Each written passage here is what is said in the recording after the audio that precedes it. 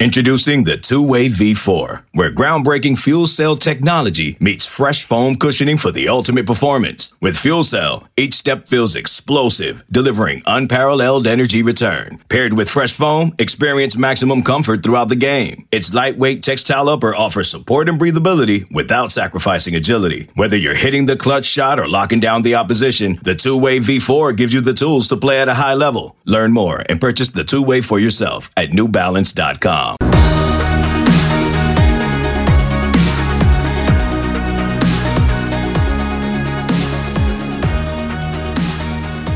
Welcome into a new edition of the Lions 24/7 podcast. Tyler Donahue, Sean Fitz with you.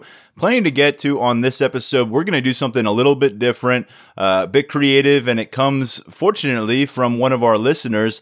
We've had a great time going through the Apple Podcast reviews and the 5-star mailbag questions, and an idea we thought probably warranted more attention. It's going to really dominate the show. Today, Sean and we already determined the order of picks. We're going to draft an 11-man Penn State squad, each of us separately, and then we'll put it up for a vote up on the site. See which one you think will ultimately prevail if those two played. The key is there's 11 guys, so you're keeping them on the field, whether it's offense, defense, makes things a little bit trickier for us. Should make for a fun listen along the way and some head scratching as well. We'll get to that in a second, but Sean, down in the Nashville, Tennessee area, we've got something still intact on the college football recruiting calendar. It's not an official part of the calendar, but if you cover recruiting, you come to expect certain camps, certain showcase events over the course of the year, particularly in the spring and the summer. Spring was completely wiped out, but Elite 11 finals are happening right now. The on-field action started on Monday evening as we record here on Tuesday morning, the final morning of June. Some early positive feedback regarding Christian Veilleux, who was among those 20 competitors down there. We'll start with this, and we'll get to our draft in a moment, Sean, but again, it's so awesome to see something familiar happening in college football recruiting. And I know how good those guys are that run the Elite 11. And I know how good our guys are at 24/7 Sports at getting the information, dissecting it, and turning it into good analysis. So it should be a fun week. It's really an Elite 11 like we've never seen before. I mean, you look at the videos that pop up on your timeline, so to speak, and you've got guys that are standing 100 yards away trying to film these guys, and it's, they're taking every precaution that they need to. Good to see Christian Veilleux made it. I know we had a side conversation last week saying he's coming down from Canada. Hopefully he's able to get there, and he was able to get there, and he had a solid first day just based on what we've heard. I mean, it wasn't, they didn't throw too much at them. They didn't do really a ton, but we saw him among the leaderboards from guys that were watching. So that's a positive first step. Got to get in good with the Elite 11 coaches and show, sort of the tools that got you there. And I know that this has been something, and I've talked to Christian on the side about this. This has been something he's been, sort of dreaming of and aiming at for a long time. So to go down, make a positive first impression is a good start, and we'll see where he goes from that. We saw some videos that popped up. He was even running some receiver routes down there. So I know the receiver pool in Nashville on short notice, probably not the best in the world, but he's an athletic kid. So, I don't foresee him doing any trick plays or anything like that anytime soon. But, Penn State's got themselves an athlete. So I'm excited to see how he stacks up over the next couple days. Like I said, I think the kid's really freaking good. We'll see how he measures up with some of those guys across the best across the country or the continent, I guess, now that we've added Christian Veilleux. So excited to see him progress over the next couple of days. And I know he's, excited to compete at that level. Man, I was fully expecting a sarcastic 2021 receiver recruiting comment out of that Christian Veilleux observation from you. Didn't happen. That's okay. It's not from me, but if you check our 2021 thread, I've been beaten to the punch.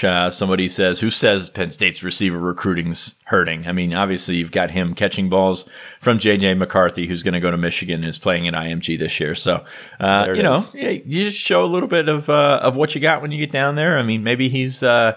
we've seen quarterbacks that have turned into receivers and then turned back into quarterbacks. That's not going to happen with Christian Veilleux. He's a quarterback all the way. But if you have that athleticism, something to fall back on is, it's going to help you out in any way possible.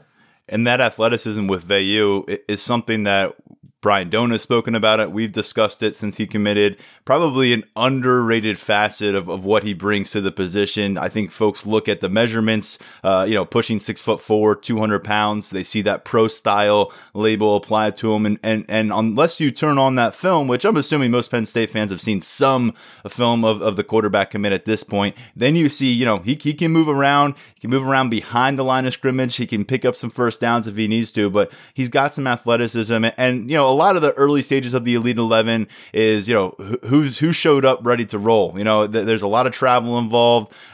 For some, it's easier than others. And, who steps on the field, throwing darts right away, who's up to the task, who's not wide-eyed by it. And also there's the eye test. And when you are 6'3.5", 200 pounds, you're going to look pretty good just among the initial collection of guys out there. There's going to be some 6 foot and under quarterbacks in that mix as always. And with the Elite 11, talked about this with you before. You've covered it on the regional level. We both have done that. Had a chance for 3 consecutive summers, 14, 15, and 16, to go out to Southern California for the Elite 11 finals, where they have almost 24 quarterbacks out there competing every day. A lot going on behind the scenes that we don't see as much for that you can take away for the on-field stuff. I love what the staff does away from the field during this event. There's a lot in the classroom, led by Trent Dilfer, but this staff has a lot of interesting football minds, quarterback minds, who have been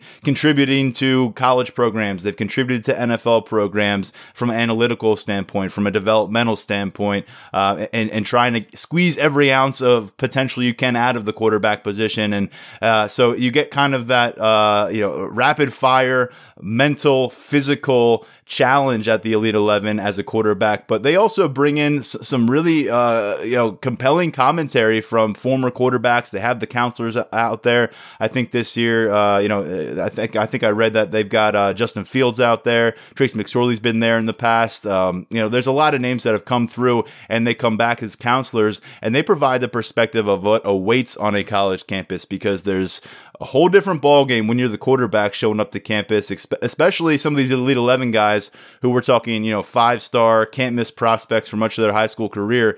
There's not just a lot of opportunities on campus for you, there's a lot of temptation on campus for you, and that extends to what happens on social media, what happens in your DMs.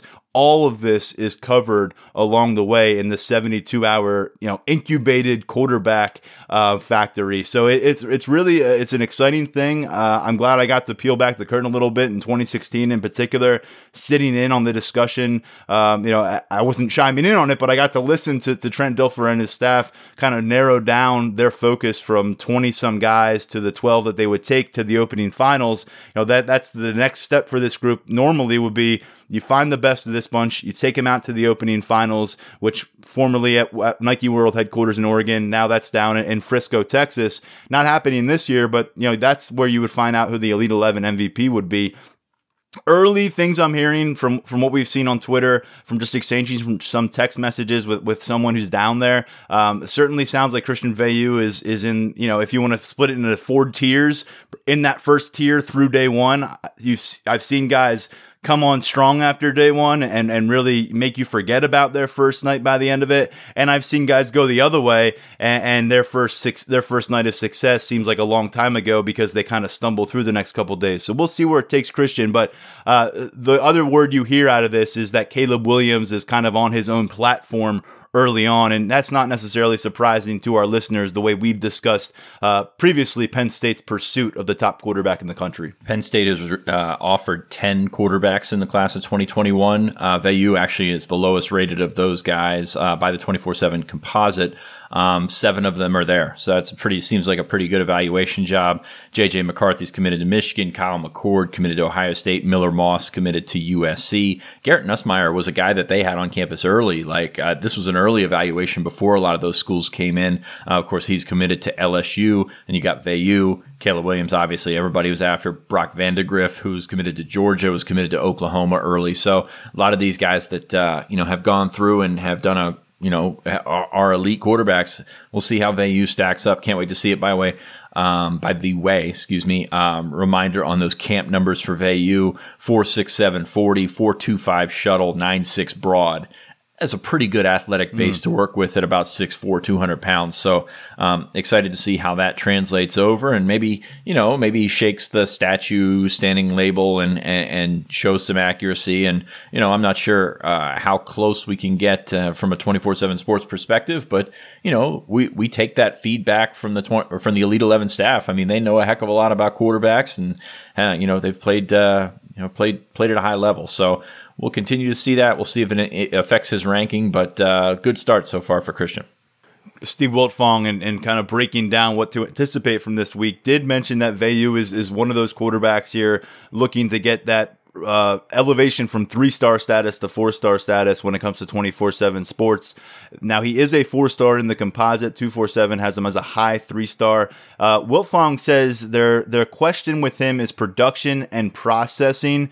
He says, they're not going to get an answer to the production aspect answered in Nashville, but certainly going to get insight on the processing ability. That's a lot of what they're feeding those quarterbacks in the classroom, as I talked about at the Elite 11, and then how it shows up when they're running through drills. They amplify the pressure over the course of these days, and they really put them, they want to see them be coachable. They don't want to see them and just go out and rely on arm talent and rely on what has worked for them at the high school level. They want to see how it reflects when you get into a college system and you're told, this is how we do it. This is how you need to orchestrate the offense. And if you can't do that, you can't be our starting quarterback. So last year, Veilleux, 51% pass completion at the Bullis School, 2,000 yards, 29 touchdowns. And I remember just seemingly yesterday, former Bullis School quarterback Dwayne Haskins made a strong bid for Elite 11 MVP. I would say he was one of the top 3 or 4 competitors the year Shea Patterson ultimately won MVP.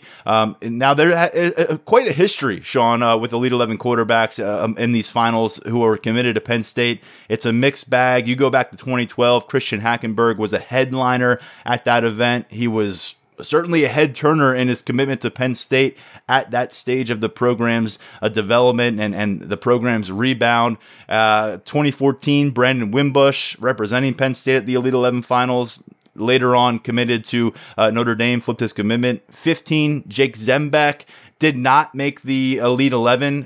He's the only guy among this group. Actually, I'll get to one more who didn't make the Elite 11, but he was a finalist out there. Sean Clifford in 16, a guy who, because of what was going on around him, I think he was lost in the shuffle. Tua Tagovailoa stole the show out there. Jake Fromm was very good. Tate Martell was in the spotlight because he always seemed to be in the spotlight. But Sean Clifford, I would say, was a strong performer out there. I think he convinced a lot of people that he could make it at a program like Penn State. Here he is as a year 2 starter. 17 is the one that's going to rub everybody the wrong way. Justin Fields went out there, Elite 11 finals. Trace McSorley was a counselor. You talked about a lot of things being in place for him. Meanwhile, though, programs were knocking on his door, trying to get him to flip his commitment from Penn State. Right after he got that invite to the opening finals at the Elite 11 finals and was a top performer out there, I think 2 or 3 days later, he announced he was no longer committed to Penn State. About a month later, he went out and won Elite 11 MVP at the opening finals. Michael Johnson Jr., 2018, one of the 2 quarterbacks who signed with Penn State in 19, along with Taquan Roberson. He, like Zembeck, did not make the final cut. And like Zembeck, never really saw the field for Penn State in a meaningful way.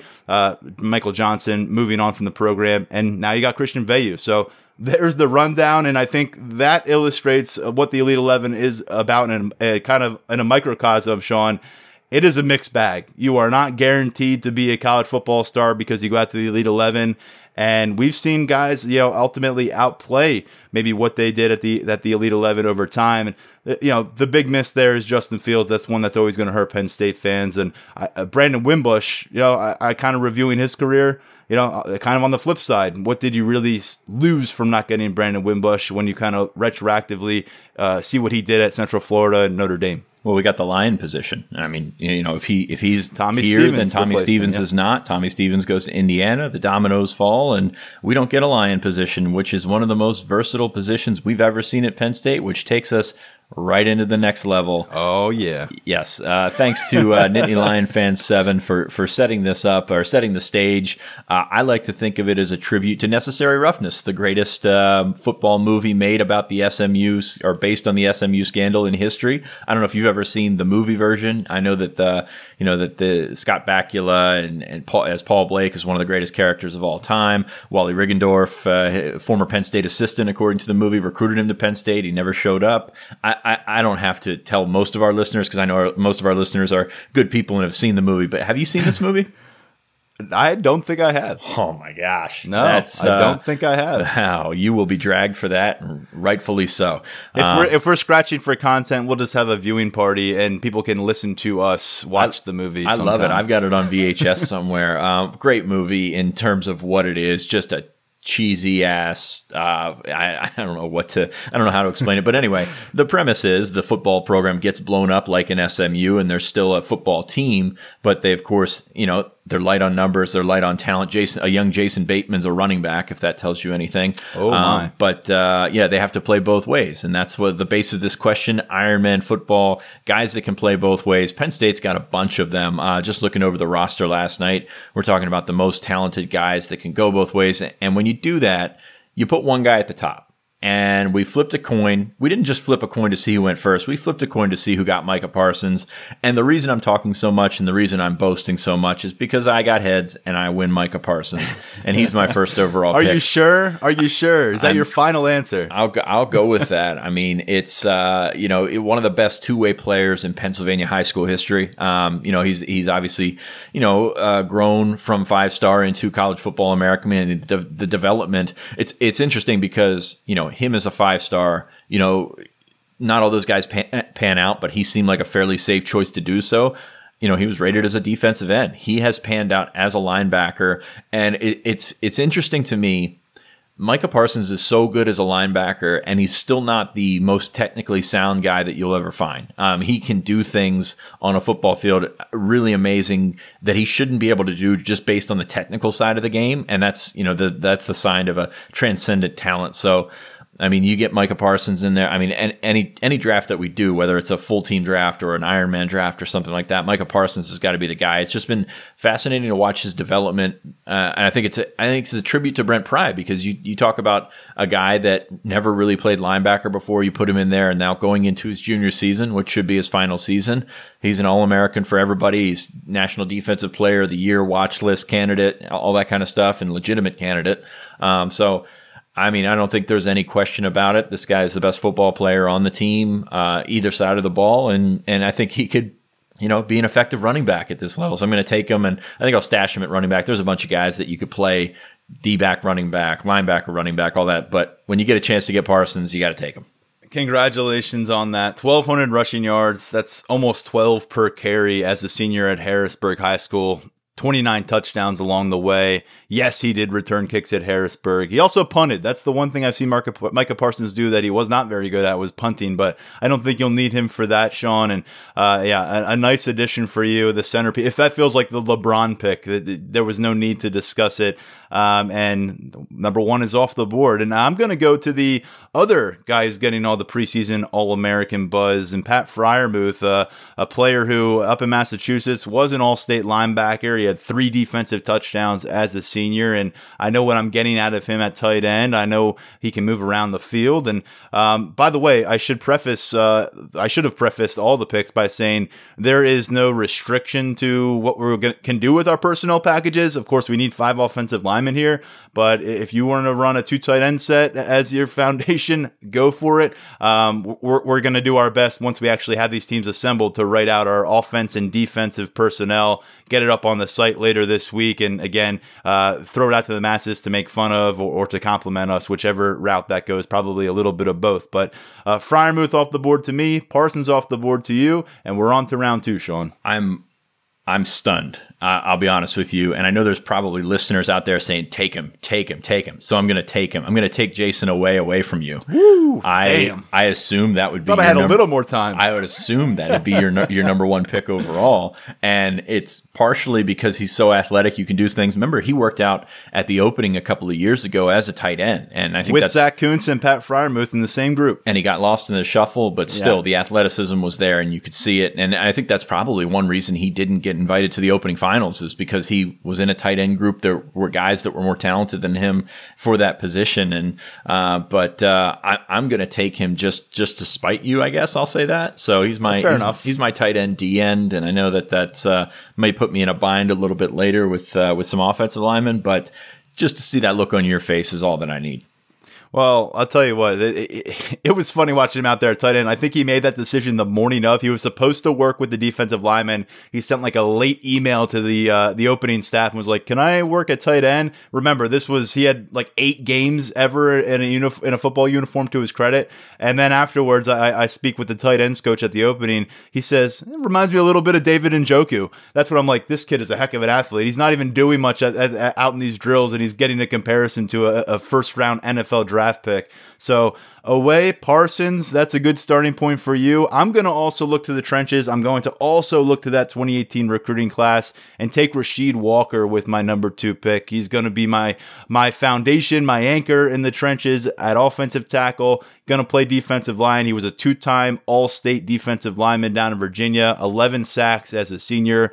I loved his aggressiveness down in high school, watching him on both sides of the ball. So take the first big man, 300-plus pounder off the board here and give him to me with Rasheed Walker. I think Rasheed Walker's in for a big year. He's got everything you want in a franchise left tackle. Obviously going into his 3rd year of eligibility, so that's something to watch. But I mean, he's got if this offensive line takes the next step, I think Rasheed Walker is going to be a really big part of it. So I like your pick. I hope to get him later in the draft, but here we are. How's it feel? I just experienced that. Yeah, I mean, mine was a little more personal and vindictive. It was bold. So Yeah. So that's really what matters to me. I'm going to stay on the offensive line. Michael Menet, playing center, his defensive tape in high school, and his offensive line tape was really good in high school. His defensive line tape may have been better. I mean, this is one of the better two-way players that I've seen come into the program, and he was such an athlete down there at Exeter in Berks County, and obviously he was better than his competition down there, but still, I think he could have played at the Power 5 level on the defensive line. So I really like Michael Menet. The athleticism has always been there. I think he's also going to have a really good year. I think he's going to be in the mix for the Remington this year. And when he gets going, I mean, there aren't too. I mean, you look at him, he doesn't physically overwhelm you or anything like that, but really good football player, terrific athlete. Remember back when he was in camp, running 4.3 shuttles, just no problem. I think I still had Vine at that point, and that was my most viewed Vine of all time, is him running a shuttle. Take me back. I remember Vine. I remember trying to get the 8-second clips at the opening and just trying to get him up frequent fire. Oh my gosh. Yeah. So Menet's a really good athlete, and I'm really happy to grab him here because, I think he's going to be the anchor of this offensive line, no doubt about it. And his veteran presence, regardless of my team, his veteran presence really going to help Penn State out and really going to help Phil Trautwein make that transition this year. That would have been my pick. If you went back to me with Menet on the board, I would have taken him, paired him up with Rasheed Walker on the offensive line. And I actually wrote the stats down here. As an upperclassman in high school, 140 tackles and 18 sacks. He was a 2-time conference defensive lineman of the year and the top-rated offensive lineman that Penn State has signed under James Franklin. That still holds true. I'm going to go – you got your running back in Micah Parsons. I'm going to go a little bit more traditional at the position and take Journey Brown, a guy who last summer, if we were doing this draft, don't know if either one of us would have picked the guy, and now he was sitting pretty high on my board here. We'll find a spot for him in the defensive backfield, but considering the way he finished off his 2019 season, the expectations that are in place for him to be maybe a top 5 running back in the entire country, I'll go with him in my backfield and work my way from there. Yeah, no, I like the pick. Journey's so athletic. It's funny. I was Twitter searching Journey Brown this week for a tweet that I saw a long time ago, and something else popped up that there was previewing Penn State's backfield last year and didn't even mention Journey Brown. And a lot of the players at that point, or the players on the roster, jumped on that tweet and said, yo, you gotta pay attention to this guy. And they didn't say it as nicely as that. But it was really interesting to see where he was a year ago versus where he's at right now, which is getting national award accolades, getting, the type of All-American, all Big Ten hype, that comes with the way that he closed that season. So, I mean, where are you putting him on defense? It's hard to say, but for a guy that runs a 4.3 and he's put together, I think a lot of people think Journey Brown's a small guy. He's pretty well put together. We talked about that on the episode, I think last week, where that running back room has added some bulk and still pretty athletic. So I don't blame you one bit for taking Journey Brown. I'm going to stay on the line and take the guy that's actually played both sides during his Penn State career. I know where you're going. CJ Thorpe, man. I think he's going to have a really good year at guard. I think that this running scheme, this zone running scheme, is going to really take him to the next level. And we've seen him play defensive tackle. He didn't break the rotation or anything like that. But if you're good enough where you can make that flip, they're not going to use you on the offensive line, where you can make that flip to get, to, I guess, play at either side of the ball in the Big Ten. That's saying something. So I like what CJ Thorpe brings to the table on both sides of the ball. And like I said, I think he's going to have a really good year. They're going to be asked to run the ball, and CJ Thorpe, loves to hear that. You've got your resident ass kicker on the team. Congratulations. And CJ Thorpe, again, played at defensive tackle against Ohio State, played at offensive guard against Ohio State. That is rare territory, and it made him definitely a guy that stood out as we prepared for this. I'm going to double dip here, but maybe not quite as much as some people think, because Devin Ford can play wide receiver, and I'll see how my roster comes together, but maybe I get a 2-back set with Devin Ford, Journey Brown, would love it. The reason I go Ford over Kane here is because I think Ford does have that more dynamic ability as a pass catcher. It's something that we saw from him during his prep career. And also, he was seriously considered by some Power 5 programs as a safety. I know some schools actually valued him more as a potential defensive back than as a running back.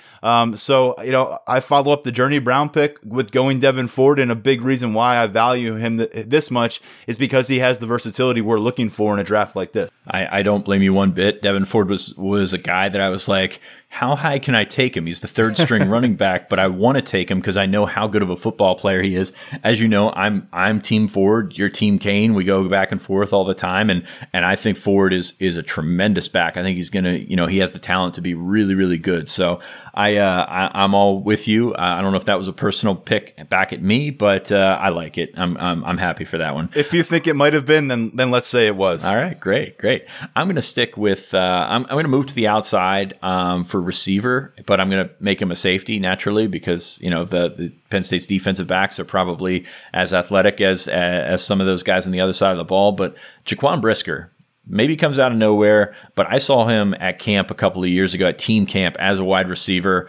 And this kid just went up and, he had all the makings of a guy that you can go out there and play at wide receiver at this level. I just think back, catching balls in guys' faces and letting them know about it. He's got the ability to play on both sides of the ball, and hearing really good things about him since he got back to camp. He's about 210 pounds now. Really excited to see him take off and see where that next level is for him, because I think he can be really good. You talk about having that bark, and something that the wide receiver group at Penn State has seemingly lacked on game days is that mental edge, that alpha personality. How many times have we kind of pointed to that with different guys the last couple of years? The funny thing about it is these defensive backs, they may not have the fluidness and the smoothness as receivers, but you move them the other side of the ball, they're still going to have that dog mentality, as they like to say, at the defensive backfield. And I like how that translates, and I'm going to go in a similar direction here, but a guy who I think has proven a little bit more at the wide receiver spot, Keaton Ellis, sophomore, fighting to start this year, started the regular season finale last year. He's going to play cornerback for me, of course, but he's going to play wide receiver. He's going to maybe be my top target at wide receiver. He's a guy who, coming into college, there was some conversation about his fit on offense, particularly after he returned from that thumb injury in high school and lit it up. As a senior, 1,400 all-purpose yards, 15 touchdown catches on 50 receptions. Again, I feel like he's one player. When I looked, I didn't see a drop-off when he moved from one side of the field to the other potentially. So I kind of fell in love with making this pick, and I'm glad I got to. That's an interesting pick. Excuse me. I was looking for something along the same lines, and I'll go with my next pick. I'm going to take Marquise Wilson. And I know he was next on my list. I had to decide between those two. That was you just look at this kid, and he's the ball skills are there, and you can see it. You saw that at the end of the year last year. He closed out with a couple of turnovers, can find the ball. You look back to his high school highlights, and he missed his entire senior season after a transfer, so we didn't get to see a senior season. But in his junior season, just looked so natural with the ball in his hands, whether that be a returner, whether that be a receiver. Just a really good football player, and it's going to be interesting because I think we're gonna pick the two redshirt freshman corners and may leave Tariq Castro-Fields on the board here. Tariq Castro-Fields is, a heck of an athlete. I don't know how he would translate to receiver, but I think these two certainly can translate to receiver. So the ball skills of Marquise Wilson, I'll put him at corner, but obviously as a receiver, I think he really helps out that team. Yeah, Marquise Wilson, 20-plus yards per catch his last high school season, and that's what stood out about those guys compared to Castro-Fields, who, he was a blue-chip cornerback coming out of high school, and we've seen him play every year on campus here, and a lot, but those two, I just felt like there was a little bit more maybe guaranteed or maybe a higher floor for them at wide receiver, hypothetically, because that's what this is. I'm going to go back to the offensive line. We've been talking perimeter guys here the last couple of picks. P.J. Mustipher. He's going to play, of course, on the defensive line, and I'm going to trust his ability to get it done on the offensive front as well. I like you can reach out to his older brother Sam, multi-year team captain at center for the Notre Dame Fighting Irish.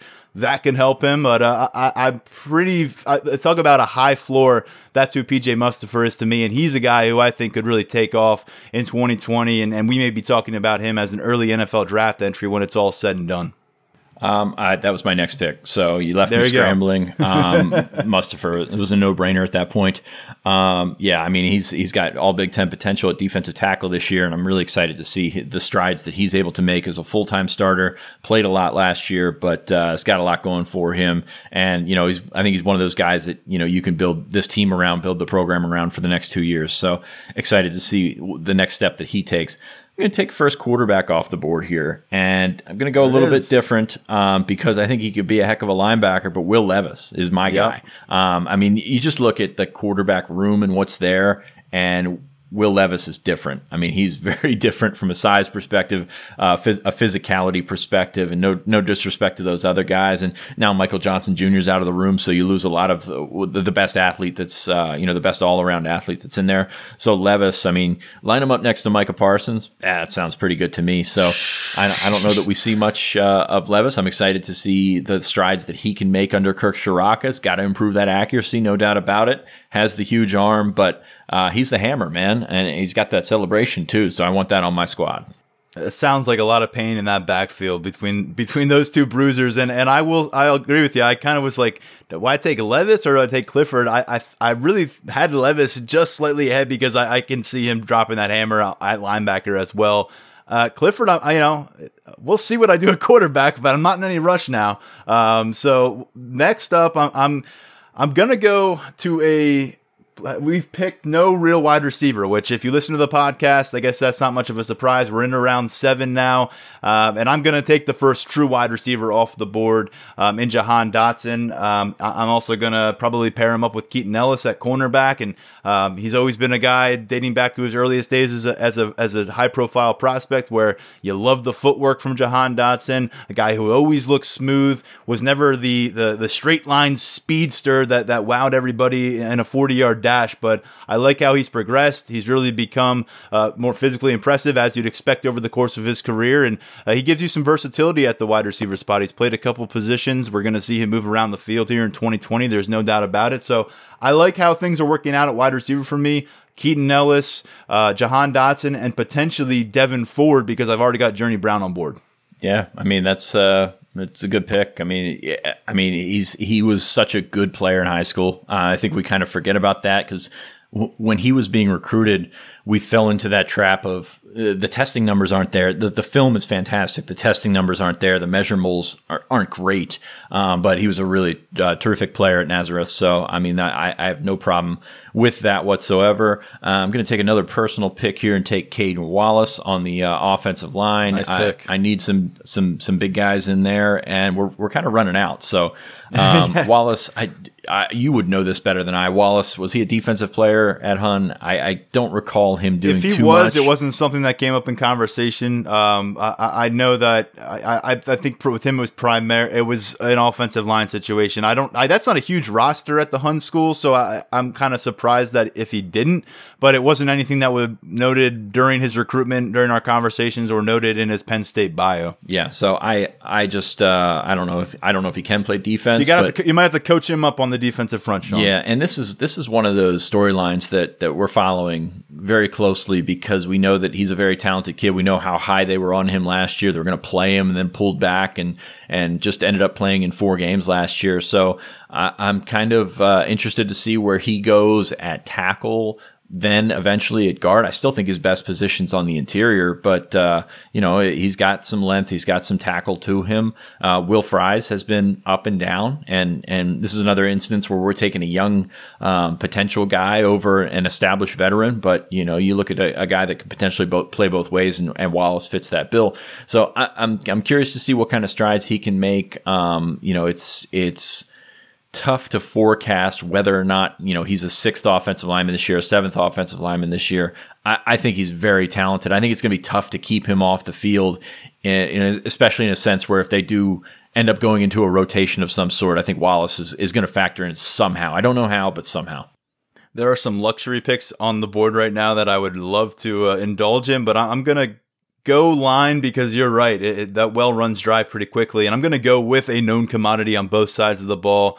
Going to take a healthy mindset here for Juice Scruggs because that seems to be the report from everybody within the program that he is on track to contribute to this football team in 2020, maybe be that heir apparent at the center position. Defensive line in high school for a powerhouse program in Pennsylvania, he was really impressive. I mean, 22 tackles for loss, 9 sacks as an upperclassman. James Franklin recounted the story on signing day 2018 about him and the staff watching the state championship game and unequivocally stating Juice Scruggs was the best player on either side of the ball, whether he was on defense, offense. Lineman of the year, the top-ranked lineman out of Pennsylvania coming onto campus. I think we would have seen him in action quite a bit last year, maybe factor into the guard competition last year if he was healthy.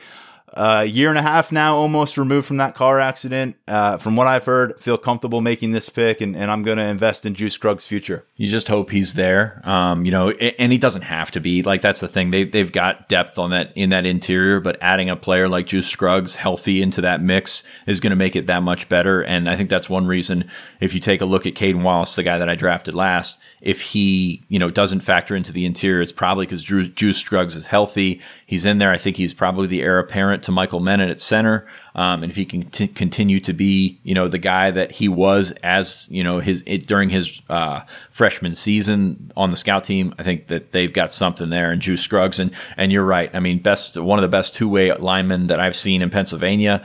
Won a couple of state titles, so he's got a lot of things going for him. I'm going to stay on the offensive line because that well is running dry. Des Holmes is an interesting guy. I know he's not projected as a starter, was going to be the left guard. Michael Menet had some injury issues in the spring. So Holmes was a guy that you were looking at to get first team reps as a left guard. I remember going back the very start of his recruitment when he was Desmond Holmes back in the day, and he was, growing at a ridiculous rate. I think when I started covering him, he was about 6'3", and now he's 6'5" plus. But he was a defensive tackle, a guy that I remember. I think Towson was in on him first, and he was always update me with his offers, and he just steadily continued to pick it up. Penn State got him in camp, saw something that they liked, and I like him too. I think he can play tackle. I think he can play guard. I think he's just a versatile guy, and then you could flip him over and put him in the middle of your defense. But I'm curious to see what kind of role, I go back to Wallace and Holmes. I'm curious to see how that shakes out because in the past they've played 3 offensive tackles and sort of rotated them in there. Holmes was that third tackle last year. Is Wallace that third tackle? Is Holmes going back into guard? There's so many things that they can do, and we say the numbers are getting thin here in our draft, but the numbers are actually pretty good in that room. So I'm curious to see how those rotations all work out. I think the starting 5. fairly in stone. I mean, you got some questions there at left guard with Michael Miranda. Is he the outright starter, or is there some sort of rotation going in there? But you got Walker, you got Mennett, CJ Thorpe. I think while he wasn't a full-time starter last year, I think is in line to be a full-time starter. And I do think Fries is going to be the starter at right tackle. So there's a lot that they can do. But you've got a new coach, you've got a new fresh set of eyes on that group, and see what he likes about them. This is getting tough, man. This is to have half your team be on the offensive line is tough, and man, this is interesting. I'm going to still. I need a linebacker because right now I'm looking at potentially playing 2 offensive players at linebacker. I'm going to go with Brandon Smith. 5-star coming in last year, certainly flashed at times, and we're anticipating he's going to step up as a starter in place of Cam Brown here in 2020, and we'll see. Maybe when Micah Parsons leaves, he's that franchise name at linebacker. He's a interesting personality, interesting player. Swiss Army knife was the phrase that was tossed around by folks I talked to when he got his offer as a sophomore. They were saying teams were looking at him as a linebacker, as a defensive end. His own high school team really considered moving him to defensive end. Looking at him at almost some people talked about tight end.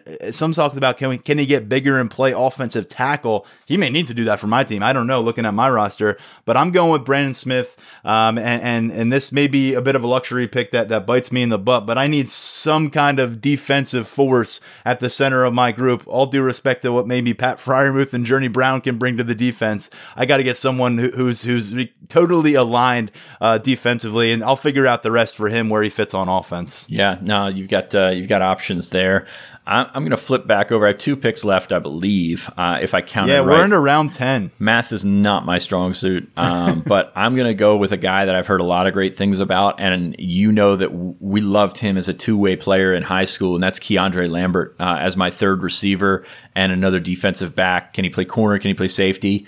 I'll just say yes in general. I was really, really good in high school, also as a return man. So when you made a pick like Devin Ford, that's where I think you're going. That's where I'm going with yep. Keandre Lambert. I think he's going to be a stud at receiver, and I think he could, if he could play defensive back at the Power 5 level. I think he's that good of an athlete. I think he's that versatile, and I think he's a guy that we hear from sooner rather than later. I'm really excited for his career to get on track because I think he's a really good football player. Okay, I'm looking at the line here because I need to, and first guy I'm looking at. I'm going to go with someone with more ceiling and a little bit more physical work to do. Adisa Isaac, because the weight he's put on in a tremendous way so far at Penn State. Everything we hear about this kid on the defensive side of the football. Let's see how far we can take that physical projection because he's going to have to play offensive line for me. Very much a guy you're hearing bunched in with Jason Owe entering the 2020 preseason conversation, and someone that I had to wrestle with this one. There seems to be a safer pick, and I'll tell it to you after we wrap up and talk about some of these things. But I'm going to go with the high ceiling here, and Adisa Isaac has one of the highest ceilings on this roster. Yeah, he was one of the 2 guys I was looking at. Kind of got to figure out how to make this thing work. Because I need another offensive lineman. Well, the good news is we're playing each other's teams, so we're going to both have some shortcomings here. Yeah, we're both running 5.2s with, anyway, I'm going to go along those same lines for my final pick. Smith Vilbert. I know he's not a starter, but the first time I saw this kid in a Penn State function or whatnot was last summer, I think at Live for Life, it was last summer at camp, one of the camps that he was at, just hanging out. I'm like, this kid looks like a first-round pick at offensive tackle. I mean, just when he comes in, he's got this big frame. He's got everything that you look for. And I actually was sitting there chatting with some Penn State coaches, and they're like, yeah, I mean, that's the dream. Like, to find a guy like that, to build him up to an offensive tackle, there's something there. So I'm going to take him as an offensive lineman. I'm also going to take him as a linebacker. I think he can move around pretty well. His role this year, I'm kind of on the fence about. I think he's more in the 4-5 when you talk about defensive end rotation. You've got Tony, Isaac, and Owe, who you think are going to be those guys, and then 4-5, Shane Simmons and Smith Vilbert. I mean, can Shane Simmons take that next step? It's hard to say, but I think Smith Vilbert can as well. So they're excited about what they've seen from him. They're excited about the type of prospect he is. Maybe more of a stash flash and the fact that he's just got this massive frame that you can do pretty much whatever you want with. And you know, I could see him as an offensive lineman. I don't see that happening in his career. But, you know, if you're playing on NCAA 14 or something, you bring in a guy like that and you think, okay, I can customize him and make him an offensive lineman. Smith Vilbert's going to be the base of what you work with a guy like that, because he's just from a scout's perspective, absolutely beautiful frame and athletic base to work with. 8, 9, 10. And I'm just counting here. That's your final pick, Sean. And that's my final pick. And you don't have a quarterback. So I don't have a quarterback, and I'm thinking, how far can Noah Cain throw the ball? But because if I can get Cain, Brown, and Ford on one team, that would be something, wouldn't it? But I got to do right by my wide receivers, Dotson, Ford, Ellis, and I'll give him Sean Clifford to play fetch with. So I'll take Clifford as Mr. Irrelevant of this draft. Of course, 22 players, and man, looking at the board, Noah Cain to me is the guy that stands out here. I'm sure we will get some comments about not having Cain. Again, we have to have some offensive linemen. I'm looking at the likelihood of needing to find a fit for Brandon Smith at tackle on my team right now. So that's not great. He's got length. Yeah. I mean, we got some starting point right there, but I need him to play linebacker too. But I look at Noah Cain as a big absence from our rosters. Another guy who stands out to me, you want to talk about a two-way beast and absolutely dominant in high school, Lamont Wade. 2,300 rushing yards as a high school senior, 40 touchdowns as a senior, more than 7,000 rushing yards, 117 touchdowns in high school. And by the way, he was an awesome defensive back along the way. He seems like a big miss on these rosters. Miss isn't the right word, but a notable absence. I think among those, I thought we may go a little bit deeper into the 2020 class. I'm not surprised that Keandre Lambert was the first guy off the board. I had him as the first guy, but Curtis Jacobs, you know, we've talked about, you said it before, you know, among this group, he's the best guy on the field, whichever field he's with. Now that's going to change when he makes the jump and competes on a Penn State level. But wide receiver, safety, linebacker, a lot to like about him, and he's a 5-star talent. Keziah Holmes, I thought, much like Devin Ford, a guy who drew interest at wide receiver during his recruitment process, broke into the starting lineup in high school at safety. He's a name that stood out to me. And I was just curious about Theo Johnson because he's got that kind of body that you can line him up on both sides of the ball and be curious about what you get. But those were some names that stood out to me. And Daniel George as well, which, by the way, Sean, did we pick one? No, we picked two wide receivers, two true wide receivers off of this roster, unless I'm mistaken. I got Dotson, you got Lambert. To me, Daniel George, I remember James Franklin, and I remember Daniel George's high school coach saying this right around signing day. They felt like he had the goods to be a Power 5 level safety if that's the route he chose to go. Daniel George, to me, maybe the biggest X factor in that wide receiver room in terms of a guy who, if he puts it together, can go a long way for the group. And if he doesn't, it could mean some pretty significant setbacks overall for that wide receiver room. But there's a bunch of names I threw your way. What do you think about what we left on the board here? George was one guy that I was watching the entire time, and I wanted to take Lambert and talk about him because you got to get that hype train going, I guess. George looks like a Power 5 linebacker. I mean, he's just in terms of frame, in terms of athleticism. You know, you hope he turns it on. I mean, the offseason has sort of been his peak the last couple of years, and you look at him physically and you understand why, because this kid is a specimen, but he's got to take that next step there. It's interesting to me what you can glean from this, and I'm not sure if people have already skipped forward, but I mean, you've got an opportunity to look at this roster as a whole, and I think you can kind of find, the balance or the imbalance. I mean, I think it's a fairly balanced roster, but you can find the imbalance of those position groups. So we're taking DBs over receivers at receiver. We're taking offensive linemen, as defensive tackles. So, maybe not as deep. We know the numbers are there, but maybe not as deep. So you just look around at this group and see where the strengths are, see where the weaknesses are, and this is something that sort of amplifies that. I agree with Wade. Unfortunately, I just took one running back, and Wade as a running back playing at that single A level at Clairton was a special talent. But when I got Micah Parsons as my running back, sorry to everyone else, I just wasn't considering taking another one. Tyler Elsdon, speaking of that 2020 class, Tyler Elsdon was a guy that obviously had a good two-way career. Yeah. He's I think he can be a really good player here. Charlie Katcher had a fantastic two-way career at Cumberland Valley. Still the backup to Micah Parsons, so he's not going to really play that much. Cam Sullivan-Brown's a guy that we've always talked about potentially flipping to safety. I don't see that happening. And then Judge Culpepper, he was a compelling guy because he played tight end, right? He was a heck of a tight end. Yeah, he was a tight end to start out with as a prospect, and then sort of built into a defensive end. Yeah. Now he's definitely a defensive tackle. So, but that's good. I mean, we're talking about 22 guys that we drafted, and there's probably another 10 guys that you can make an argument for in terms of two-way players. And that's something when college coaches go out and look at the film, they're not just looking at a receiver playing receiver. They want to see a receiver, playing defensive back. I mentioned Keandre Lambert, just doing all the things that, you can do. Devin Ford was a pick earlier in the way. Daquan Hardy, by the way, we didn't talk about at corner. You put him in this. I think he plays slot at this level. I don't know that he's going to be a KJ Hamler or anything like that, but you maybe need something from somebody, and Hardy's just a really, really good football player. So you've got a bunch of guys on this roster that really can provide you with that positional flexibility. And we follow them on the recruiting trail. That's something that we follow as well, because when Penn State's making these decisions as to do they have enough space, do they have is this guy maybe not the top guy on your board, but hey, there's some position flexibility there. No, not a ton of. I think that's probably something we overanalyze, is in that a lot of these guys won't move positions once they get onto campus, and people think that it happens more than it does.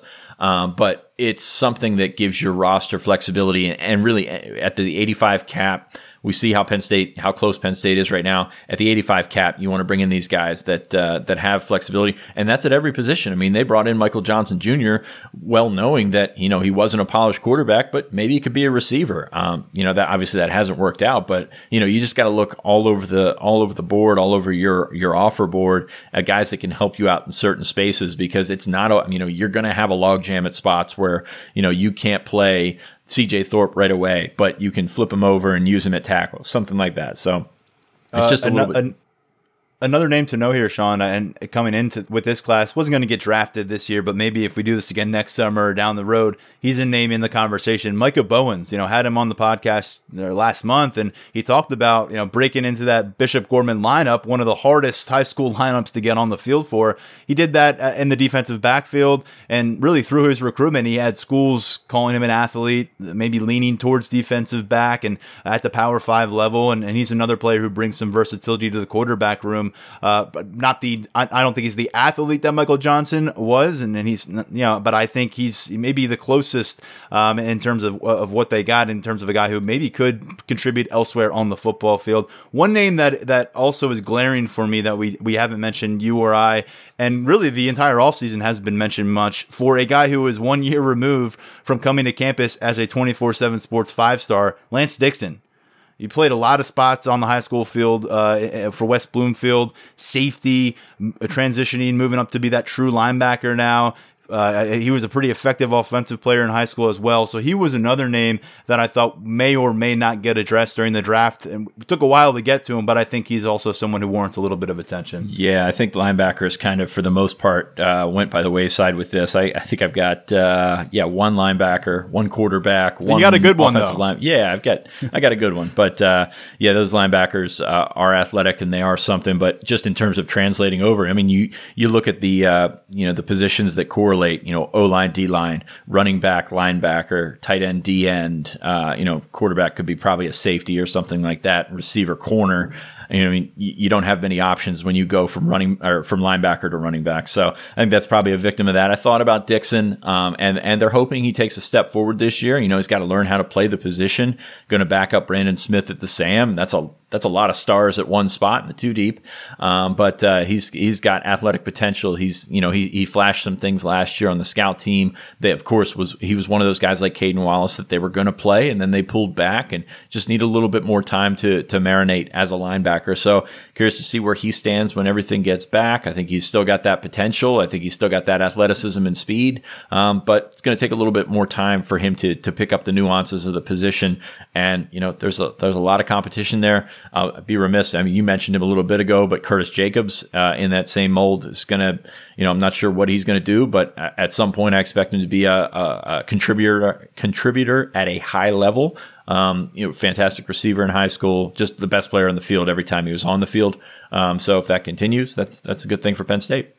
May have needed to get Mark involved here. So it's just like, there's so many good names left out there. I'm like, man, I wish I could find a spot for him here, but you work with what you can. 11-man squad. That's why it was a great question. A huge shout out to the mailbag question, which took on a life of its own here and became an episode. And this is what we're going to encourage our listeners to do. If again, the mailbag question doesn't have to be relegated to a 2 or 3 minute answer. It could end up taking the platform, particularly between now and the time where Penn State actually hits the field, because we're going to want to dive into some different topics. And by the way, tip of the cap to some of the veterans: Antonio Shelton, Shaka Toney, Mike Miranda, Will Fries, guys that did not hear their name called here, maybe don't have that ceiling that we've talked about with some of the other players, but are going to be valuable assets for Penn State, experienced players on the offensive and defensive line, respectively. Sean, we took up a huge amount of time for the draft, so mission accomplished. We'll get this entire thing written out up on the site, have people poke and prod it, and we'll deal with the ramifications moving ahead from that. But quick commercial break. And we'll get into our mailbag. Got a couple questions to dive into there. A couple landing spots are now known for Penn State transfers. We'll wrap things up on the other side. Stay with us. This episode is brought to you by Progressive Insurance. Whether you love true crime or comedy, celebrity interviews or news, you call the shots on what's in your podcast queue. And guess what? Now you can call them on your auto insurance too with the Name Your Price tool from Progressive. It works just the way it sounds. You tell Progressive how much you want to pay for car insurance, and they'll show you coverage options that fit your budget. Get your quote today at Progressive.com to join the over 28 million drivers who trust Progressive. Progressive Casualty Insurance Company and Affiliates. Price and coverage match limited by state law. Okay, picture this. It's Friday afternoon when a thought hits you. I can spend another weekend doing the same old whatever, or I can hop into my all-new Hyundai Santa Fe and hit the road.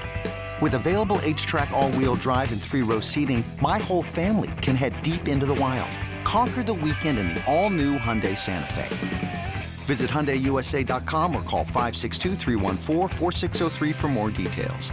Hyundai, there's joy in every journey.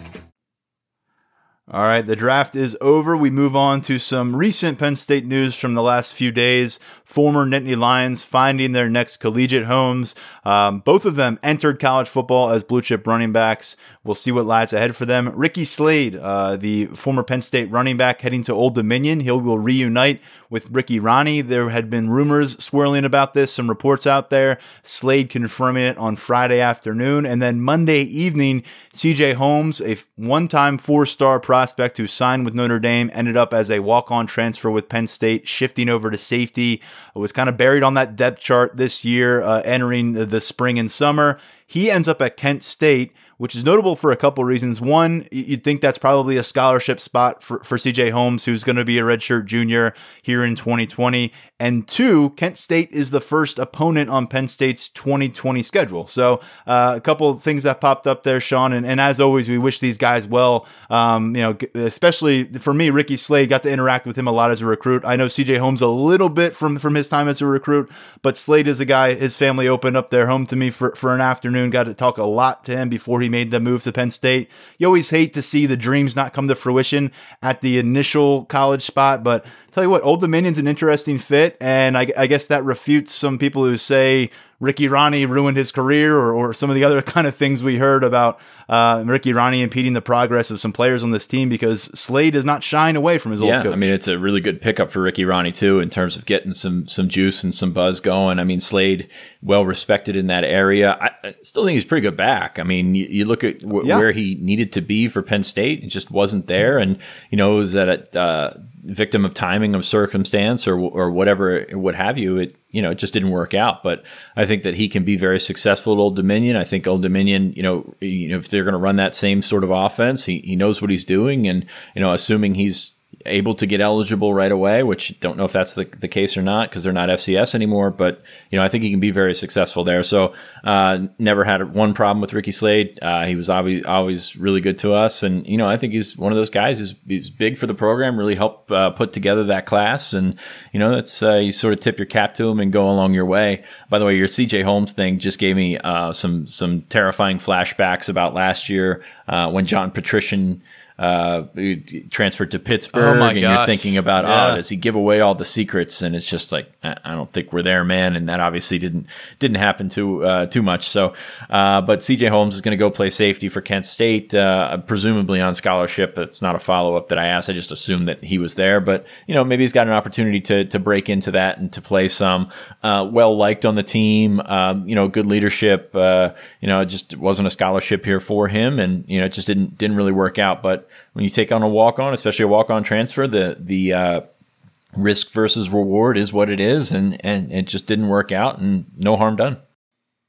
You got yourselves a heck of a scout team running back in 2018 when he was redshirting, and last year, 8 or 9 games he got in primarily on special teams. So he did contribute during his time here, and he'll head elsewhere to his third spot with a couple years left. And yeah, I mean, what can you say about Slade? This running back room, we're talking about it being maybe the best in the country.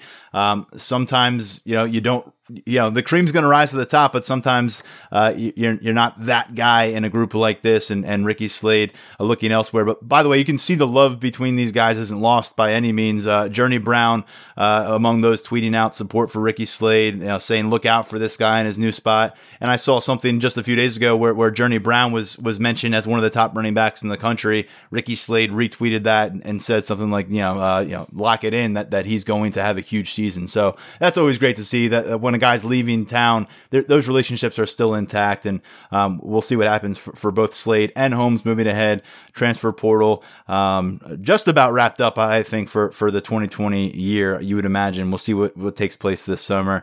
Sean, let's get into our 5-star mailbag. Again, address the draft. A great question coming our way. Give one more shout out to Nittany Lion Fan 7, but we'll move on to a couple more here. The first coming from PSU Perk. And he says, in the event that the recruiting visit dead period is continued through the season and recruits are not able to take visits prior to signing day, do you envision a scenario in which all players from the 2021 class would be granted immediate eligibility waiver upon entering the transfer portal after the 2021 season? I read this first as a joke and thinking that, it's inevitable that this 2021 class is going to end up in the portal, a good bit of them.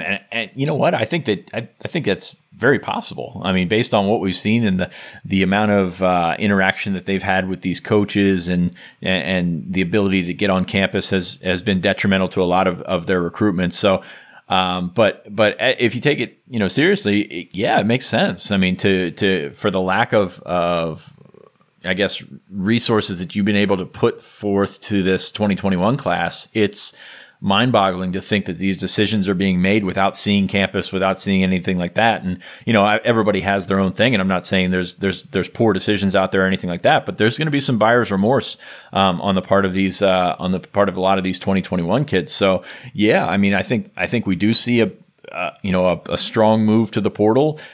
And I think you have grounds for immediate eligibility there. I mean, I know you kind of have the old school mentality that you get what you get and you don't get upset and you get all this kind of, you make your decision and live with it type thing. But at the same time, this is a very different circumstance. This is not something that anyone ever envisioned. And it's really taken a whole cycle away from these guys. And, it's unfortunate for the 2021 guys that they have to do this. And we'll see how this really affects the timeline because, I still think you're going to have the December signing period. And what's interesting about that is, I don't think a ton of the class, especially at Penn State, is going to be affected by the December versus February, all that kind of typical conversation, because a lot of these guys are locked in. And I think that's the way across the country. When we talk about a big flip season, it's a smaller percentage, but it's that's still a lot of guys. From a Penn State perspective, they want to get as many of these guys signed by December, but I could see this, drawing out to February and beyond. I mean, you don't have to sign by February 3rd or whatever the signing date is. This is something that can drag out until you enroll the following year. So it'll be interesting to see. And Tyler and I were talking about it on, off camera or whatever you want to call it before the episode. Could you, foresee a situation where these official visits, maybe you don't get to have them in the fall or before that December signing period? Could you see that extending into the spring next year. And I think that's a very legitimate conversation to have. We've seen guys, and this isn't a rule that I've brushed up on because you never really have to deal with it, but we've seen Kevin Givens, we've seen Torrance Brown and Christian Campbell take their official visits in April, which to me says that you can extend that as long as you need to for an official visit. So do we see 2021 kids still on the board next March, next April, and potentially taking more of these visits and waiting it out? I think it's certainly possible. I mean, we're in an unprecedented situation where none of us saw this coming to the extent that it's gone so far. Could that happen? I mean, certainly open up to anything because really anything can happen. Those guys you mentioned, like Kevin Givens, had signed already before those official visits. I'm curious if you could have a 4-star wide receiver in the stands at the blue-white game next April, watching the team, watching the wide receivers very closely, and still not have made a decision yet. And that could be really surreal. I mean, quite frankly, it's just something that we could never really anticipate. And do you see 2022 and 2021 recruits using official visits on the same weekend? And what kind of impact could that have? Maybe you can get teammates from the same high school who are a year apart. There's a lot to dive into there. And I think the one thing that is going to be very much scrutinized in this process and is going to be those early enrollees, because there's not really an answer for them. If they want to get on a campus in January, they're going to have to sign in December and have a decision locked up if they want to be enrolled at a school, taking classes and engaged as a student athlete at that level. So they may be out of luck here for now. No recruiting in-person visits through August. Obviously, the season is now at stake in terms of being able to go visit during the season. It's what all the prospects have told us. I'll make my officials during the season. If that's not on the table, then yeah, we could be looking at a big spring of visits and maybe a huge wave of transfers for this class, because when you have to go up and say, well, why are you transferring? You can say, remember that pandemic that happened? I couldn't visit any schools, prevented me from doing that. I was relegated to this option. It wasn't what I thought it was going to be. And now I think I deserve the opportunity to explore my collegiate horizons, just as every single recruiting class that predated me had the chance to do. It was taken away from our class. Please allow me to pursue a transfer so I can make visits to other campuses. Are you going to really rule against that? Because if you rule against that, that's going to be a blanket ruling, and a lot of guys are going to be angry, and the NCAA is going to be under fire once again. So a good question from PSU Perk. We've seen more from less. I mean, it's to me, it's not a no-brainer because you got to take into account a couple of different things. But if you're not allowed to visit a campus and interact with coaches and figure this stuff out, and then maybe you get on campus and, you don't fit in as well as you thought you did, or you don't fit into the coaches' plans, and God forbid there's a coaching change at the end of this season. I mean, there's so many things that you can just throw in there, and it's going to be, I don't want to call it a mess, but it has the potential to be really, really crazy for a couple of years going out from signing day. The NCAA and its coaches like to call these 40-year decisions. You hear that all the time. It's not 4 years, it's 40 years. If it truly is a 40-year decision, you've got to give these guys a chance to have their due diligence in finding the right fit, something that we'll be monitoring very closely. One more question for the mailbag, and then we'll wrap things up. From Beck25, he says, living in Ohio, I am so ready for a win against Ohio State. Hearing you guys talk about Micah Parsons got me pumped up for this game. Other than Parsons having a monster performance, is there anything else you can envision rising up to secure the win? I think he says, is there anyone else you can envision rising up to help secure the win? The first name that comes to mind to me, and this really applies to every big game this year, is Sean Clifford. You've seen quarterback play make the difference. McSorley delivered a virtuoso performance a few years back, but that game's remembered because of a couple long distance touchdown passes that Dwayne Haskins pulled out late in the fourth quarter against the tired Penn State defense. The year before, it was Ohio State's quarterback again, JT Barrett, absolutely going on fire in the second half, particularly in the fourth quarter during the comeback. And last year, Justin Fields was able to bury Penn State, pretty early because of his abilities as a runner and a passer. To me, it's that quarterback spot for Penn State. If Sean Clifford can deliver a strong game, and I mean really take control, that would be the most obvious step toward me to securing a victory against Ohio State. You're always very happy to remind people of these things, like the Justin Fields and the JT Barretts and all this. It's just, I'd like to put on record, that's Tyler Donahue. So if you want to send your feedback to him, go for it. The Rutgers graduate, yeah. Yeah, exactly. But no, I mean, I don't think there's any question that this one's on Clifford. I mean, you look at the game last year, and there were two big differences, and that was at quarterback and at wide receiver. And, Ohio State had decided advantages there. And, Penn State didn't play poorly out there, and, of course, played with a backup quarterback for part of that game. But I mean, you look at that and you think maybe the gap's not as big as you think. Now, obviously, Ohio State's one of the top teams in the country, should be a preseason, top 2 team, if not number 1. But it's a lot of that's got to be on Clifford. I mean, a lot of it's got to be on Clifford, but consistently you want to see that running game go. And I think this is an Ohio State team that you can run on, that Journey Brown can have a chance to break some stuff on. Very fast defense, as it always is, but you've got an opportunity to have a really good, to take one of your strengths, which should be the offensive line, and put it up against Ohio State, which O-line. Is still rebuilding that defensive line. So I think maybe we'll overanalyze Sean Clifford, and we'll continue to do that all the way up, because it is a position worth being under scrutiny when you're talking about a college football playoff type roster. But I mean, I think the running game is really under the microscope. And if they're hitting, I mean, you've seen teams that have run on Ohio State before and just out of nowhere. I mean, you think about the Maryland game a couple years ago with Anthony McFarland and Iowa when they went out there to Kinnick and lost. I mean, if you can run on Ohio State and knock them out of their level, out of their element, you've got an opportunity to take that win. So I think that the running game, as much as we're going to talk about Clifford, and absolutely that's my first answer as well, but the running game is something that really could turn the tide, especially in a situation where you're not sure what that atmosphere is going to look like. You're not sure what the season's going to look like, to be honest with you. So that running game can be so vital. And if you can play off that strength, which is expected to be, Kirk Ciarrocca's ability to run the football, behind an offensive line that should be stronger. I mean, that's, you don't have too many advantages over Ohio State, but that could be one of them. O-line's such a key. And it's not like we haven't seen guys rise up. Lamont Wade probably played the best game of his college career in Columbus last year. Yetur Gross-Matos had 2.5 sacks before halftime last year, ended up injured.